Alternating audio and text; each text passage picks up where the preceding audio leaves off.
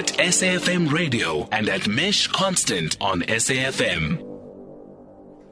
So it's a breath of fresh air, and of course this is our feature where we talk to young people in the country to find out what they're thinking, what they're doing, how they're succeeding, and particularly now as they're going back to school, which is who our next speaker is.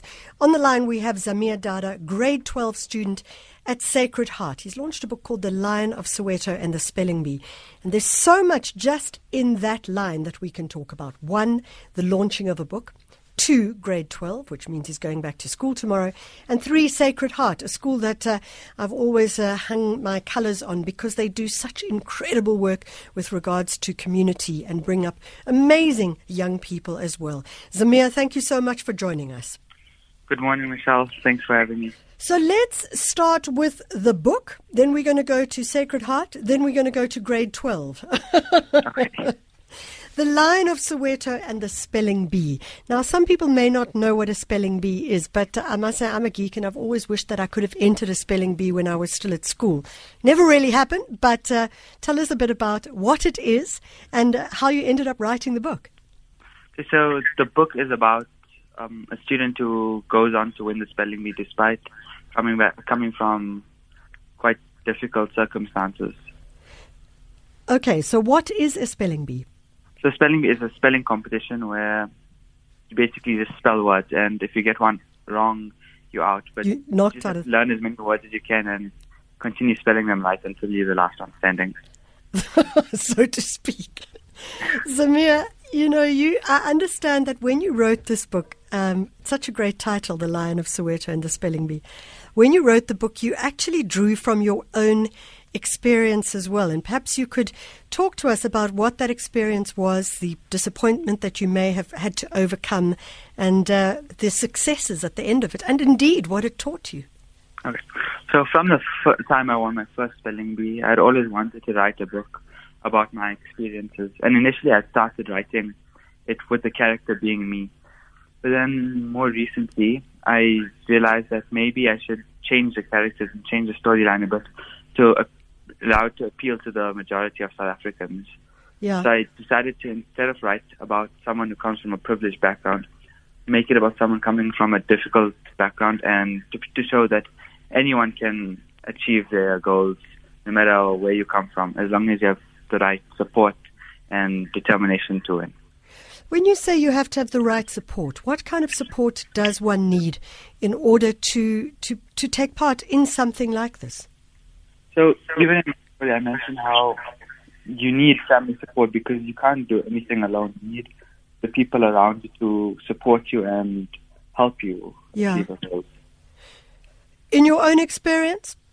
In my own experience, my family was extremely supportive. I had all of them willing to coach me and test me on all these words and even just help drive me to the competition. So I feel like that played a huge role in my success in the spelling bee. I also want to ask you, did you have successes and challenges and disappointments in your own journey? With the spelling bee? Yeah. So the first time I had taken part, I wasn't successful. I made it quite far, but I just missed out on coming first. And I think that's what motivated me to work harder and win eventually the next year and the following year. Okay, so what was the word that you missed out on? I want to know, what was the word you missed out on, and what was the word that helped you win the National Spelling Bee? First one, what did you lose out on, and what did you win on? So the first word I missed was defamatory. Defamatory, yeah? Okay. That was back in grade 5. Then in grade 5? How old were you? I was 11. Oh, my word. Okay. Then the word I remember that I won was, this was the African spelling bee in grade 8. Yeah. Was kedgeree. Kedgeree? Kedgeree. Okay. So here's an interesting thing. When you work in a spelling bee, are you expected to know what the word means, or do they tell you what the word means? How does that take place? So usually you are given a list of words that you can learn in order to win, but then as you go further on into the competition, they start taking words from anywhere, not from the list. Like they'll take any words in the dictionary. So I think you need to have quite an extensive vocabulary to know the words, and knowing the meaning can help you spell them. Absolutely. Absolutely. In my case, the meaning and the etymology, because I use the etymology of the words to figure out which letters would stand in place of others. You know, this is so fascinating. I must say, I'm more and more listening to it and wishing I was like in grade 12 myself so that I could enter a spelling bee. I mean, it just conceptually, it's such a great idea. ZAMEER, when we talk about this and the relationship to your own experience and to writing a book, what do you want to get out of the book? I mean, obviously the concept of reading is absolutely crucial for young people. In fact, I have a friend who just said, even if a child doesn't go to school, as long as he reads every day, she will be happy. To your mind, reading, spelling, etc., why is it important? So I started reading from a very young age, and I found that reading it's extremely important because you can't learn anything if you can't read. Yeah. Reading is the first basic step to acquiring knowledge. Yeah. So also there's obviously the first goal for me writing this book, but also I wanted to create a storyline that shows that anyone can achieve anything despite your circumstances. Yeah. What is interesting is how you then took the books and you partnered with the Solly and Zora Noor Foundation. Yes. So we were able to sell over 100 books to them, and they're going to be distributing it to schools in the Western Cape. That's and fantastic. Also all profits made from this book I want to put towards literacy projects in South Africa to encourage more and more children to read. I absolutely love that. ZAMEER, if people want to get the book, where can they find it?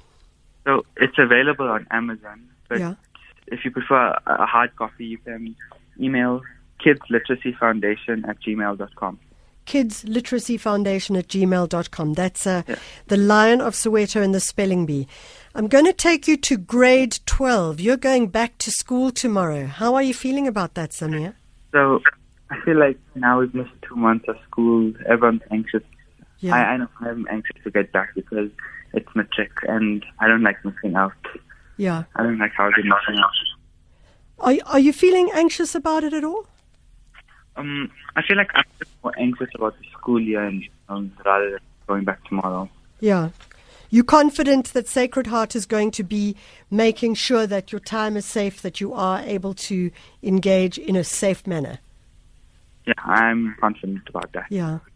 Let's just talk very briefly about your school because, as I said, I'm a big fan of the work that they do. I'm sure that you're aware of the 3 to 6 project that they're involved in. Yes. Tell us a little bit about that.